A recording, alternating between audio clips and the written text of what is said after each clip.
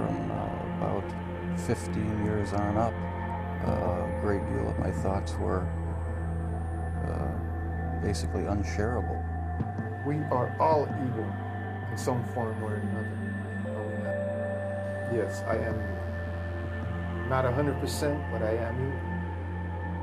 My mother was a sick, angry, hungry, and very sad woman. I hated her, but I wanted to love my mother. This is Serial Killing, a podcast. Hello again, and welcome to Serial Killing, a podcast, where we go through the life stories of serial killers to see if we might catch a glimpse of why they displayed their famous, vile, and disturbing behaviors. Special thanks to my patrons who voted for this episode. Thank you so much. You are truly appreciated. And for anyone else, please feel free to join my patrons so that you can vote on who will be covered next or get early access to the podcasts. Like, share, and subscribe. It might just help our little community grow. Any little bit would help me reach my goal of being able to bring you more content with more visuals and perhaps interviews and so on. So keep that in mind. This episode is brought to you by Visit Williamsburg. In Williamsburg, Virginia, there's never too much of a good thing. Whether you're a foodie, a golfer, a history buff, a shopaholic, an outdoor enthusiast, or a thrill seeker, you'll find what you came for here and more. So ask yourself, what is it you want? Discover Williamsburg and plan your trip at visitwilliamsburg.com. Today's podcast was voted for by patrons and will be on the serial killer nurse, Lucy Letby.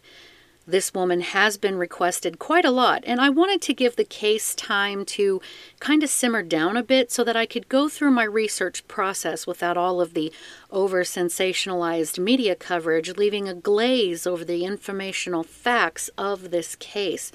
I think we are there now, so let's get into it.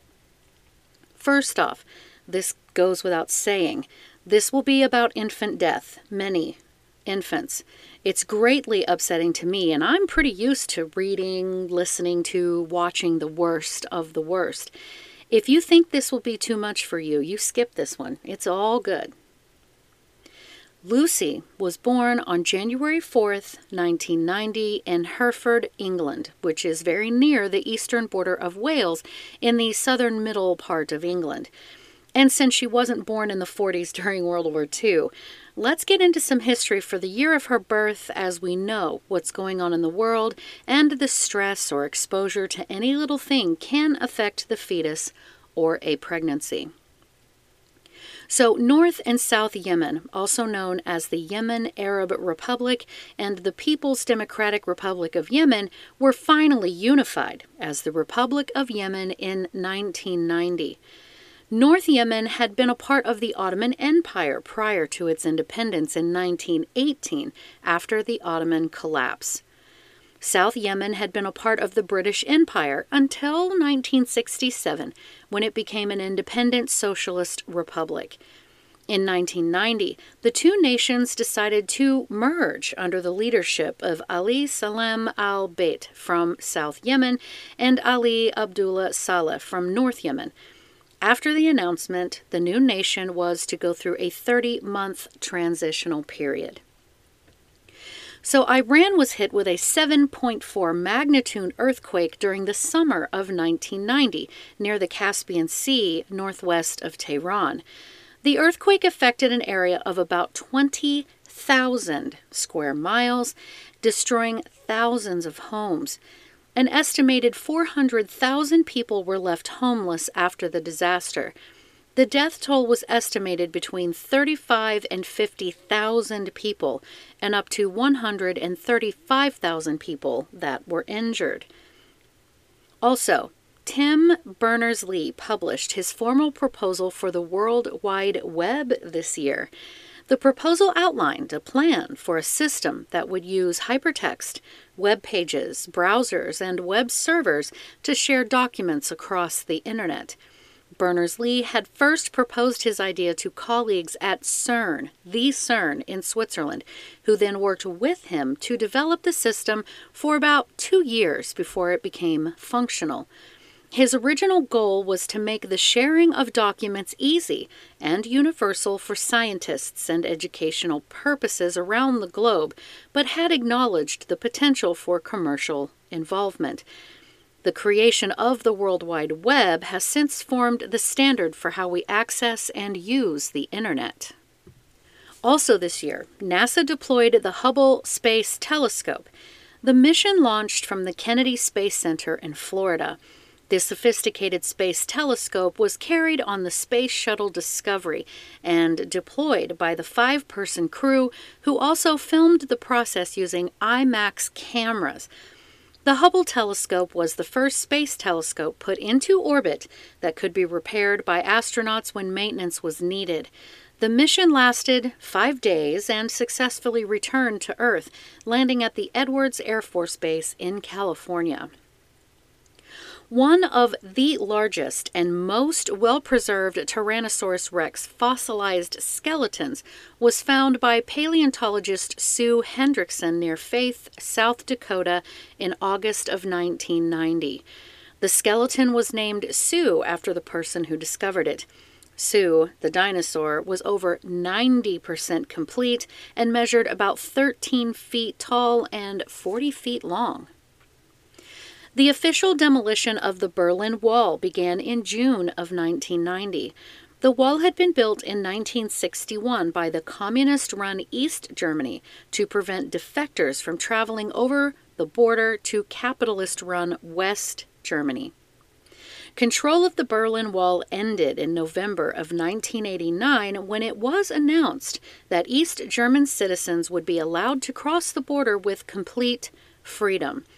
The removal of the wall began in June of 1990, and by October, the reunification of West and East Germany was completed. Demolition on the wall was finished in 1992. Some other notable people that were born in 1990 are Emma Watson, Jennifer Lawrence, Kristen Stewart, Soulja Boy, Iggy Azalea, and Liam Hemsworth. So this was the world and the atmosphere that Lucy was born into. Lucy was the only child born to John and Susan Letby. Now, her parents have a bit of an age gap, a May-December romance, if you will. John was born in 1946, making him 44 years old when Lucy was born. Her mother was born around 1960, making her 29 when she gave birth to Lucy. So John is considerably older than Susan. Sources stated that John was the boss of a furniture store or some kind of manager. Other sources stated that he was an accountant or in bookkeeping, but either way, John worked a perfectly respectable job and he worked hard. Susan also worked in accounting and bookkeeping in the same company, as it was said that that's how they met, and together they made a comfortable life for each other and their only daughter. Susan gave birth to Lucy 6 months after she and John were married, and sources also said that Susan had a difficult pregnancy and a difficult birth experience, and that Lucy had been, quote, poorly or had been ill just after birth. Though I couldn't find a reputable source to plainly state it, I very much got the impression that Lucy had been premature but had pulled through, much to the great relief of her parents. She was a healthy, bright-eyed, blonde-haired, happy baby and young child. By all accounts, and I mean all of them, Lucy had an idyllic childhood.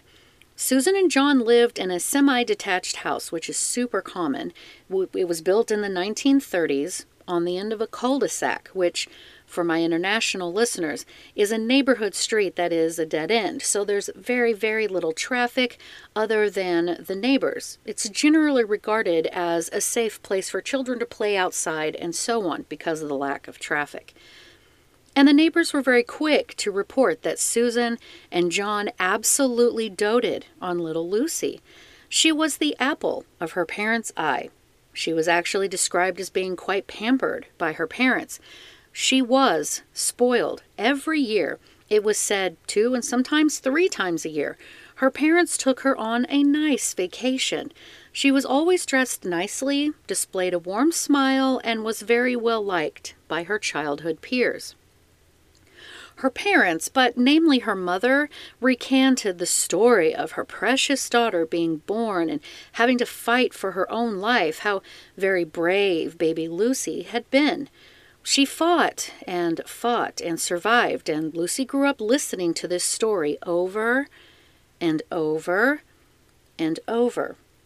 It was said that her father would even go in and make her bed for her on occasions. Both parents waited on their daughter hand and foot. She wanted for nothing. They absolutely worshipped their little girl. Once she was old enough to begin school, sources said that she attended Aylstone School. From their website, they say their vision is, quote, a happy, safe community that, through the values of the Federation, inspires children to create a better world, achieving excellence together with the confidence to make their own valuable contribution to their communities, end quote. They advertise that their ethos expectations are, quote, children to leave for the next stage of their education with the confidence and aptitude to make their own valuable contribution to their community. Also, for staff to recognize and enhance their own contribution to this development of children, supporting positive well-being for all. Parents and carers also to be able to support their child's education, right? Okay. So in the age of reviews, I looked up some reviews for this school, and they weren't exactly positive. There was a recent school inspection that was rated, quote, requires improvement, and really they scored that requires improvement quite a few times. Other inspections were rated satisfactory, and a couple of just good scores in the early 2000s. I saw some parental complaints that they had to remove their child out of the school because the child was being bullied and nothing was being done. Gotta love that about schools. Another stated that the teachers were okay, all caps, but that they were quite surprised some of the teachers still had jobs. Here is actually, because I had to share this, a direct quote from a review of this school. Quote, poor staff behavior. Had to remove my daughter in year 9 for persistent harassment and bullying by the teachers. 1 out of 10, very bad. Would not recommend as a school choice. My daughter's best friend and others from her year also are having to be removed due to such poor staff behavior. Never even bothered to try to help with the situation. Instead, they just result in sanction and consequence. Issues like sexual harassment by students took place on the campus for 3 years before the teachers bothered to do something about this. My daughter did not feel safe on the campus, and the teachers knew this as we told them, yet still did nothing. COVID rules are not followed by the teachers whatsoever. My daughter and many others in her year suffer with anger issues, and the teachers do nothing to help. End quote. And there were a lot of reviews that were just as angry and scathing as that one, so yikes. And the sort of grades given to this school for academics, resources, safety, and so on were all C's and lower. But, Lucy was said to have thrived in this school. According to the Daily Mail, Lucy was part of the geeky crowd, a very quiet, closed group, adding that her peers could never have imagined anybody from their school could commit such crimes. There was, however, just an element of weirdness about her, a lot of them admitted. They spoke about during the school years, even if another student wasn't part of a group's friend circle, everyone still at least spoke to everyone else, and yet a number of them stated they didn't remember ever having an actual conversation with Lucy in her youth. But the consensus was that she was typical, but quite obviously sheltered, and the descriptive word vanilla was used to give you some context. She also attended church on Sundays. Close friends described her as shy, level-headed, quiet, serious, and reserved. But inside the small group of very trusted friends, she would let her hair down, as they say, relax, and was quite goofy. They said that, as far back as they could remember, Lucy had always said she wanted to go into nursing when she grew up, no doubt impressed upon by the stories of her own brush with death as an infant and the medical staff that had saved her precious life. But the consensus was that Lucy, to her very close, intimate circle of friends, was a loving, loyal, and charitable person who only ever really wanted to help people. Not one of her friends thought she would be capable of causing harm to anyone or anything on any level. And her parents, again, absolutely showered her with love and attention. She wasn't abused or neglected on any level whatsoever that I could find. If she misbehaved, her parents would be terribly disappointed and would try to use shame or guilt to get her to behave, but they never beat her or anything untoward at all. Her parents were very overly protective of her and sheltered her more than what is thought to be typical. So I found no information with regards to her social life while she was a teenager, but the source material said that she didn't really go out much except for church. She stayed home and she studied. There wasn't any mention of any specific boyfriends or sneaking out, no drugs, no drink, absolutely nothing. There was a sort of consensus that her parents put a lot of pressure on her to be a, quote, good girl. And that was Lucy's childhood, guys. As international as this story went, I was a little surprised at the lack of specific childhood information about Lucy. But I also hear that other countries don't really release as much information as the United States do, so possibly that could be why. But regardless, with what we have, let's dive right in. In the time that I give myself to research, I couldn't really find out if her father John had been married previously before he married Susan. Again, Lucy was born when her parents were 44 and 29, respectively. I couldn't really find any information on the background of her parents at all prior to their marriage to each other. Now, from neighbor interviews and sources and all of that, one gets the impression that they were kind of introverted. They kept to themselves. There were no stories of family friends or the parents going on outings outside of their vacations near Devon, England in the southwest. So John and Susan got married, and 6 months later, as we know, Lucy was born. No sources specifically stated that Susan had gotten pregnant before they were married or if Lucy had been born premature. But what we do know is that Lucy was born and her birth was very hard on her. She had nearly died, but thankfully, the nurses at the hospital had worked tirelessly and she had miraculously survived. And as I was sitting and kind of thinking and pondering on this, it brought to my mind a condition called birth asphyxia, which is the newborn experiencing a lack of oxygen and blood flow to the brain. According to seattleschildren.org, quote, birth asphyxia happens when a baby's brain and other organs do not get enough oxygen and nutrients before, during, or right after birth. This can happen without anyone knowing. Without oxygen and nutrients, cells cannot work properly. Waste products like acids build up in the cells and cause damage. End quote. Now, folks, I can already hear you. I'm not saying that Lucy suffered any effects from birth asphyxia.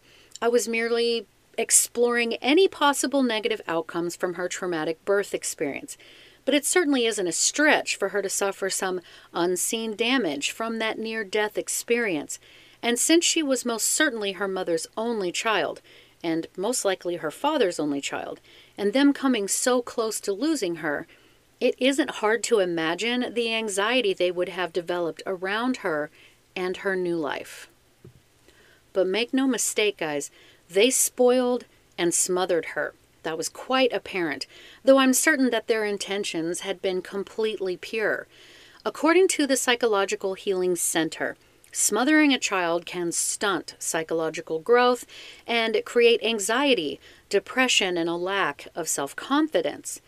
It's an issue of boundaries. If you're too controlling with your children, they never have the opportunity to explore their own wants and needs and are forced to cater to your overly strict boundaries. Parents often smother their children because they are worried and nervous for their well-being. Parents project their own fears and insecurities on their children, creating a very confining life for them through overprotection. Many grown children who complain of parents who smother feel guilty and resentful and have a hard time making their own life's decisions. Many actually question their own mind. This micromanaging of their children's school major, beliefs, choice of mate, and even choice of career can create a family rift over generations. Although it is a parent's job to direct their children in the best way they can, sometimes they can go overboard and do more damage than good. According to Dr. Maslow, a child cannot separate and individuate if he or she is tied to the parents. I refer to this as a toxic tie because it doesn't allow the child to separate and become a strong, fully formed adult. Now, because many parents, unfortunately, are more interested in their own agenda than the best interest of their children, the children are forced to choose between their own mental health and their parents' needs and agendas. It takes a lot of strength to break free of this toxic system, particularly because spoiling or smothering weakens the child. Once weakened, the controlling can take better hold. A weak child is a dependent child and a future dependent adult. Some children grow up to be toxically tied to their parents even in adulthood and fail to launch into healthy adulthood. And then again, maybe perhaps her parents sensed something lacking in their own daughter and did their best to try to shield her and protect her from what she would go on to do. I digress. Reactions to smothering or controlling range from succumbing to the parents' control and submitting to their needs, or acting out and rebelling against this oppression. The rebellion can take the form of acting out, using and abusing drugs, becoming sexually promiscuous, or any other forms of rebellion that they know will generate anger in their parents, or acting in, becoming depressed and suicidal in extreme cases, or perhaps in Lucy's case, an urge to kill. That covers the smothering, right? So now, what about excessive spoiling? Well, according to an article written for Medicine Net, quote, "It's natural to want your children to be happy, but giving them everything they ask for can cause long-term problems. Pampering your child leaves an impression of entitlement. Overprotective parents often spoil their children. Children who grow up under a lot of restrictions may develop an unhealthy attitude towards people in authority and rules, and can end up acting out more than their peers. By solving all of a child's problems, parents can keep them from learning how to deal with the consequences of their actions. Without this skill, your children may not learn how to take responsibility and plan their actions appropriately. Spoiled children often think more of themselves than other people. They may expect people to offer them favors or special treatment. You may notice a spoiled child blaming others for their failures while expecting praise for everything they do. The long-term effects of overly spoiling children include increased dependency and being especially needy. There is evidence of increased irresponsibility, and they learn to manipulate others so that they get what they want. There is also increased defiance and disrespect. There is a self-centeredness and immature behavior. And while those traits aren't immediately obvious when it comes to Lucy, I invite you to just take a look at the photos that the authorities took of her bedroom when she was arrested, and you will see that immaturity quite plainly. The takeaway is that constant coddling and pampering can be harmful in the long run. Parenting styles that shield children from challenging experiences reduce their opportunities to build resilience. Spoiled kids grow up to be overindulgent, selfish, unhappy, and constantly dissatisfied adults. I want to make it perfectly clear that I'm not blaming Susan or John for Lucy's later actions. I truly believe that she was their miracle baby, so to speak, and they loved her so much that they did her a great disservice in trying to make sure she knew that she was adored and lucky and on and on. So let's get back to the story. Lucy Letby went on to attend Hereford's Sixth Form College, which is a co-educational state-funded college. A sixth form college is an educational institution where students aged 16 to 19 study typically for advanced post-school level qualifications. How they run the educational system in the UK is a little bit different than how we run it here, so that's why I looked that up, just for general knowledge. But while doing this post-school level qualifications, it was said that she got her first part-time job working for W.H. Smith, which again I had to look up. And it is described as a leading global retailer in news, books, and convenience with more than 1,700 stores in over 30 countries. It kind of makes me wonder if it's like a Barnes & Noble or something like that. So you guys in the UK, you let me know. But once she was done at Hereford's Sixth Form, she made the decision to enroll at the University of Chester to get her nursing degree. While she was in nursing school, she worked as a student nurse while studying for 3 years. She then became the first member of her family to graduate with a Bachelor of Science in Child Nursing from the University of Chester in 2011. And her parents were so excited, they were so proud, that they took out an ad in the local paper that read, quote, "We are so proud of you after all of your hard work." Many of us have those stubborn pounds that seem impossible to lose, no matter how good we eat or how hard we work out. My solution is PlushCare. PlushCare is a leading telehealth provider with doctors who are there for you day and night to partner with you in your weight loss journey. They can prescribe FDA-approved weight loss medications like Wegovy and Zepbound for those who qualify. Plus, they accept most insurance plans. To get started, visit plushcare.com/weightloss. That's plushcare.com/weightloss. In 2011, she was hired on full-time at the Countess of Chester Hospital's neonatal unit. In a 2013 hospital staff profile, she stated that she was responsible for caring for a wide range of babies requiring various levels of support, and that she enjoyed seeing them progress and supporting their families. Lucy also took part in a campaign to raise money for a new neonatal unit at the hospital. But a big point to make for this part of the story is that sources stated her parents were very upset that Lucy didn't want to immediately move back home to Hereford. For reference, the hospital she worked at was a bit over 2 hours north from her parents. And from what I understand and from what I've heard from British TikTokers and whatnot, that they think that that's super far. Over 2 hour drive, nearly unacceptable. Whereas for me, 2 hour drive is still not getting me to like one of the two biggest cities in my state. So that's just to give you a bit of geographical reference. So though she was what her parents considered to be quite far away from home, they did help her buy a semi-detached 3-bedroom house that was only 1 mile from the hospital where she worked. Lucy lived there alone with her 2 rescued cats, Tigger and Smudge.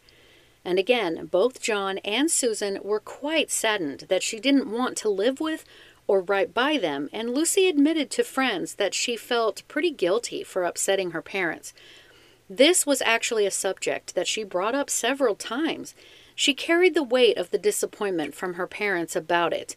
They told her that living alone and her being so far away from home was hard on them, and they reminded her that they were, quote, massively worried. That certainly is a lot of guilt and pressure to put on a young adult who very much needed to spread her wings, metaphorically speaking. Lucy actually messaged a friend stating, quote, "My parents worry massively about everything and anything, hate that I live alone, etc. I feel bad because I know it's really hard for them, especially as I'm an only child, and they mean well, just a little suffocating at times and constantly feel guilty." End quote.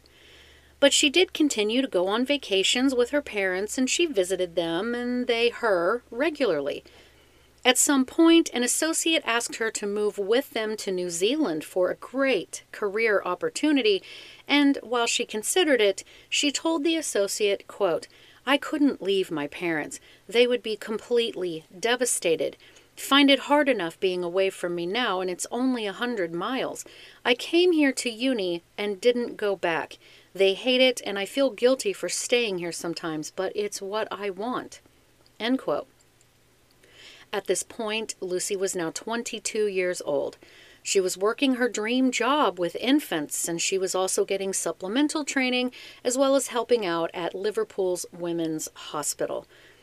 In her personal time, she loved going out with friends, and really, as I was researching her, I found quite a lot of pictures of her with an alcoholic beverage in her hand, as in a seemingly inordinate amount of pictures of her out drinking and dancing with friends. And while I'm not judging her for doing that whatsoever, it might also add a layer of depth to her overall picture. But more on that later.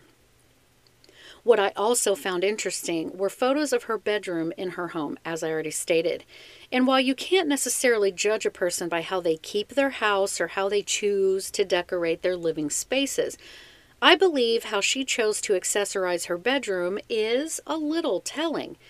In her mid-20s at this point, the first impression one gets is a bedroom for a tween or very young teenager. Children's teddy bears on the bed indicating that she still sleeps with them. Barbie doll pink accessories that seem rather childlike, very generic quotes on the wall stating, something about sparkle wherever you go, with glitter lettering, and the room was a bit unkempt, though I'm not really judging that either. I think one could give her some allowance for the long shifts that we know she worked and not having the energy to clean her room. I think we can at least give her that. But she had finally built an independent life for herself. She was far enough away from her parents that she felt she could let her hair down.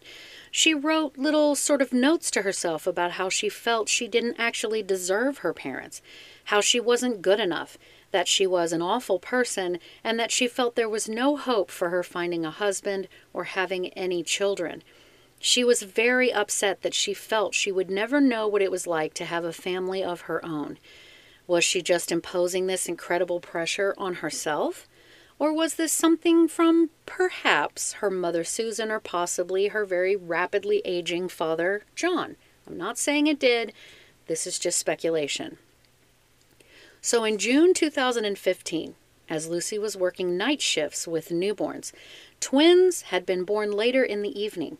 Lucy was assigned one of the healthy babies, the boy, to care for by the resident on duty who was leaving after their shift. Precisely 26 minutes later, Lucy called for a doctor, stating the baby was in rapidly failing health.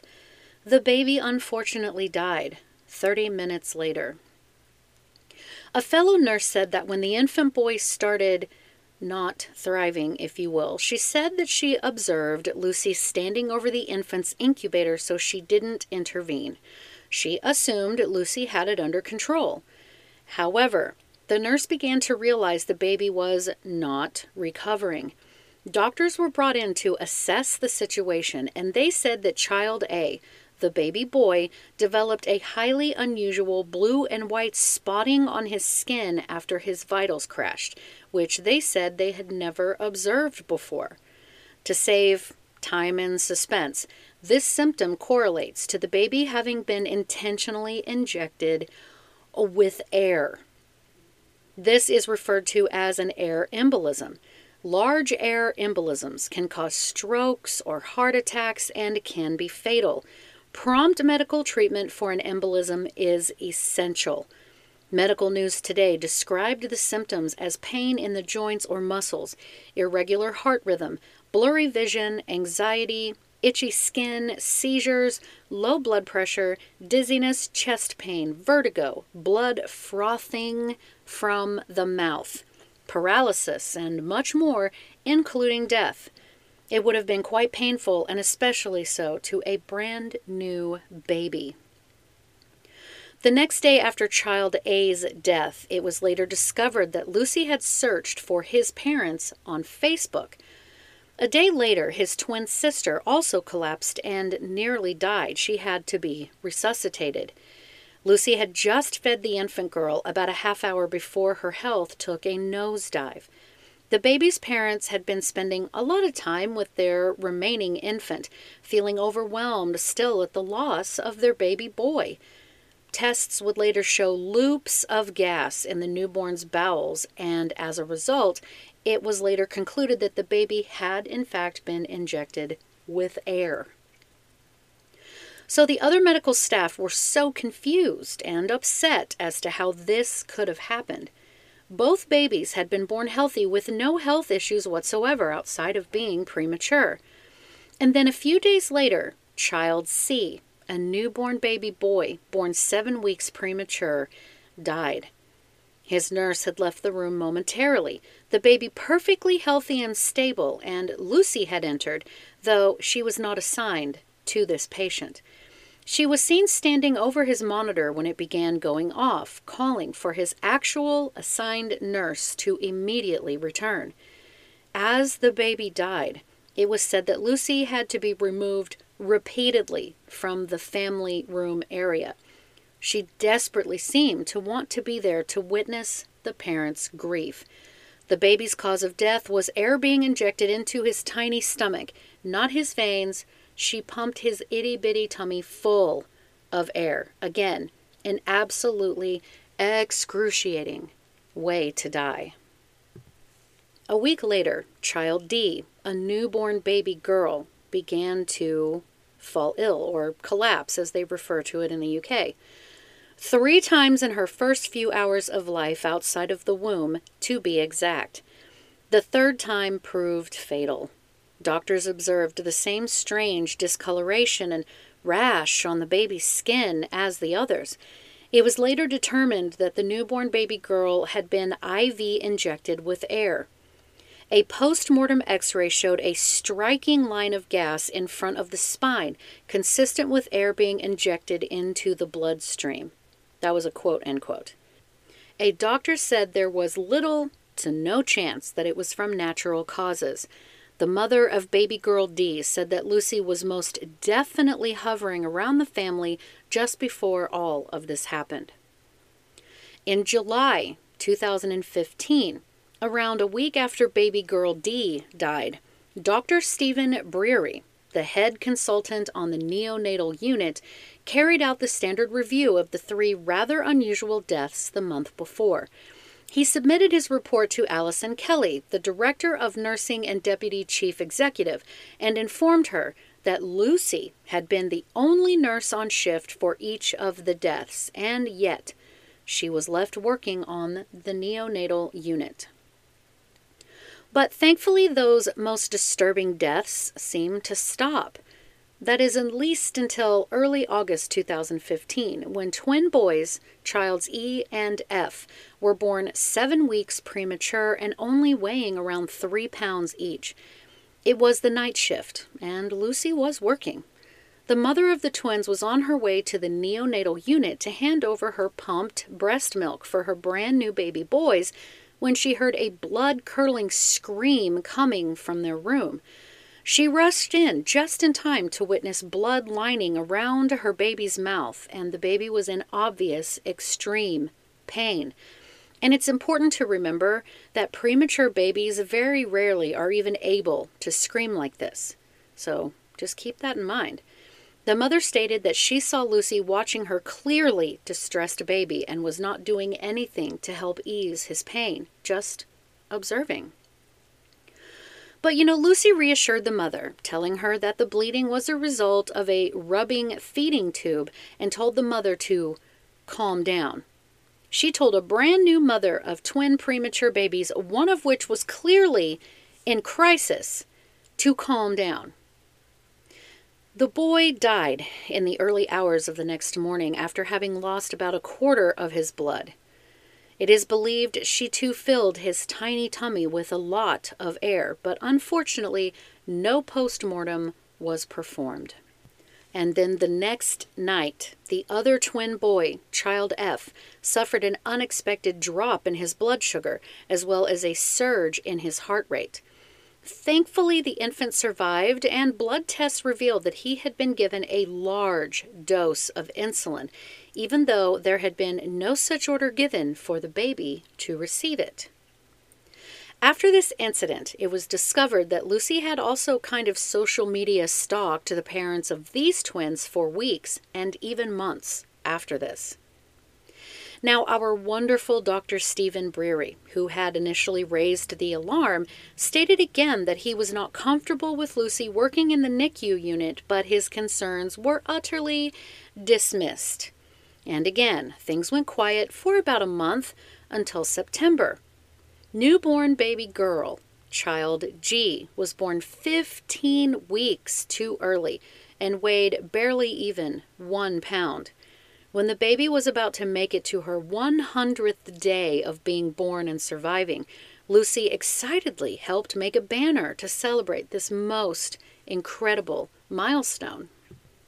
But then, in the very early hours of the baby's 101st day of survival, she began to vomit and was clearly very, very sick. The parents were beside themselves, obviously, as their baby was taken into intensive care after being perfectly healthy and well just the day before. As it would later be determined, Lucy had filled her tiny tummy up with milk and also injected air into her little tummy as well. After baby G was stabilized in the following weeks, Lucy attempted to murder baby G 2 more times, but thankfully the baby did survive. However, child G, who was given just a 5% chance of survival at the time of her birth, is now 8 years old and has cerebral palsy and is visually impaired. Text messages sent through her murderous spree showed that Lucy sought sympathy and admiration from colleagues after these deaths. For some reason, the source material does not speak about a child H. There are some letters skipped. Instead, they moved on to child I, whose troubles began in October 2015. After four attempts, Lucy finally and successfully murdered yet another infant girl. This one had also had her poor, tiny tummy pumped full of air. The baby was screaming in horrid pain as Lucy was observed standing there next to the preemie's incubator. Another nurse, who was child I's designated nurse, the letter I, later stated that the infant was crying in a way the healthcare professional, quote, had never heard before. A loud, relentless, almost constant, with no fluctuation, crying, end quote. It just turns my stomach, guys. This one's a hard one. So as the completely devastated new mother bathed her now deceased infant daughter, she said that Lucy entered the room and smiled, speaking about how she had had the opportunity to bathe the baby once before it died. Later, it was said that Lucy sent a sympathy card to the baby girl's parents on the day of the baby's funeral, a card which Lucy took photos of and kept on her phone, and she also looked up these parents on social media, namely Facebook. Finally, our hero, Dr. Breary, became increasingly concerned following the death of child I. Another staffing review was conducted and found that, again, Lucy was present at more unusual deaths. Another consultant, Dr. Ravi, alerted management to their concerns, but was told, quote, not to make a fuss. And so, unfortunately, Lucy was left still working the NICU floor. Now let's take a moment, guys, to appreciate Dr. Breary for trying 4 months to get Lucy removed. He did his best. And then on Christmas Day, Lucy was on Facebook looking up parents yet again. In April 2016, even though it seems Lucy was taking a break from murdering innocent, premature, and helpless infants, she decided she had waited long enough. Twin baby boys had been born, childs L and M, pretty healthy and stable. And Lucy had been moved to the day shift because of the undercurrent of concerns regarding the convenient timing of her working and these babies dying. And then both boys' health began to crash, and it was determined that they had very high levels of insulin in their blood. It was quite apparent that someone had attempted to poison them. The twins survived, but it was said that baby boy M suffered brain damage from this. The next month, May 2016, a rather hush-hush meeting was called to discuss Lucy and whether or not they believed she was connected to the deaths of the babies. Our beloved Dr. Breary met with the higher-ups to raise concerns about Lucy after an assurance, quote-unquote, document proceeded to set out why Lucy was not believed to be the cause of these unusual deaths. It was suggested that other NHS services may be to blame for the spike in deaths and that, quote, there is no evidence whatsoever against Lucy other than coincidence, end quote. But Dr. Breary felt that yet again his very valid concerns had been dismissed, and hey, I'd be pissed too. Then nearly on the anniversary of her first known infant murder, in June 2016, she attempted to kill newborn baby boy child N. He was born with hemophilia, which is usually an inherited bleeding disorder in which the blood does not clot properly. This can lead to spontaneous bleeding as well as bleeding following injuries or surgery.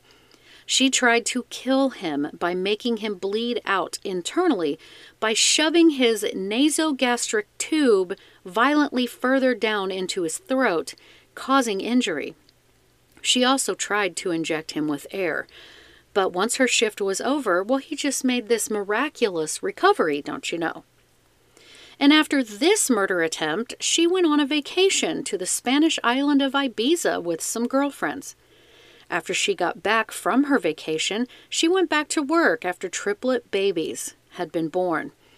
The day after she returned, the first of the triplets, baby boy O, died from Lucy injecting air into his feeding tube. The next day, she murdered baby boy P by injecting him with air as well, which had nearly destroyed his diaphragm.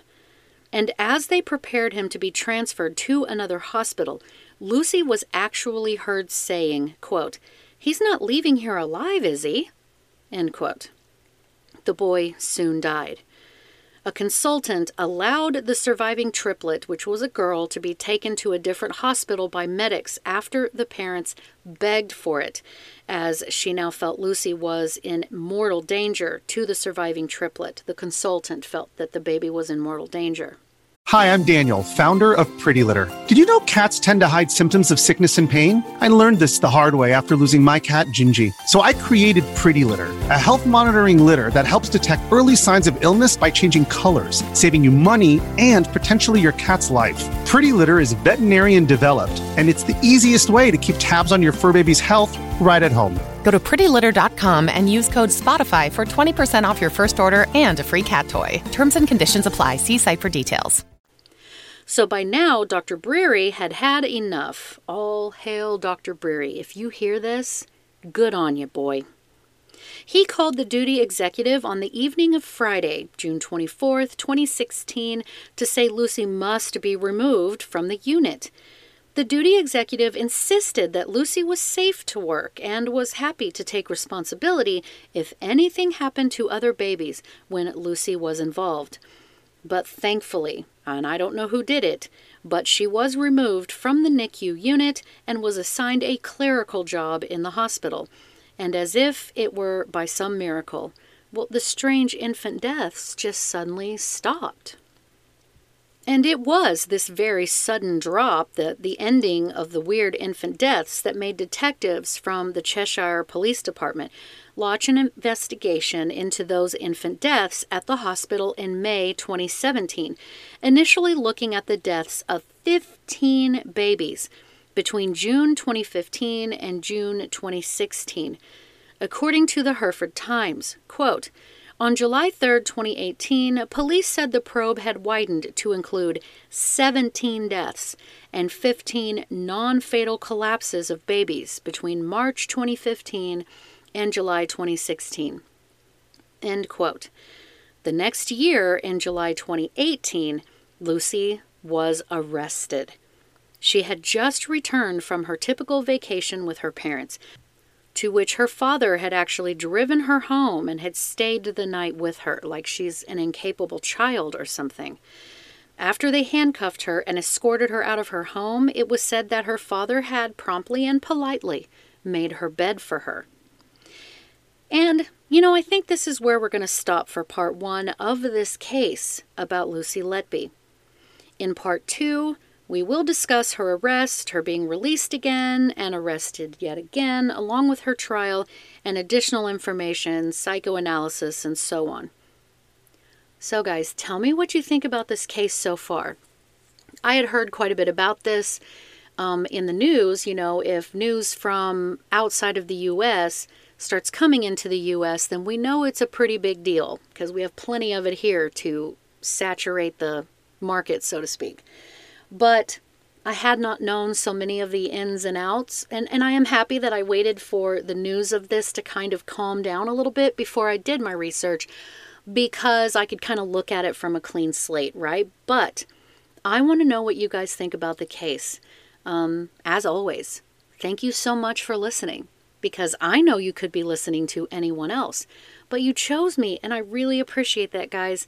Come join the Serial Killing a Podcast fan page on Facebook that was created for me by a very beloved listener, or you can DM me on Instagram at serial_killing.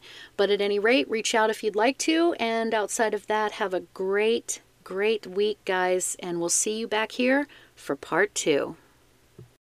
Anybody who killed more than 2 or 3 people was a mass murderer, and whether it was all at one place or over an extended period of time. And then in the early 80s, they came up with this differentiation called serial killing.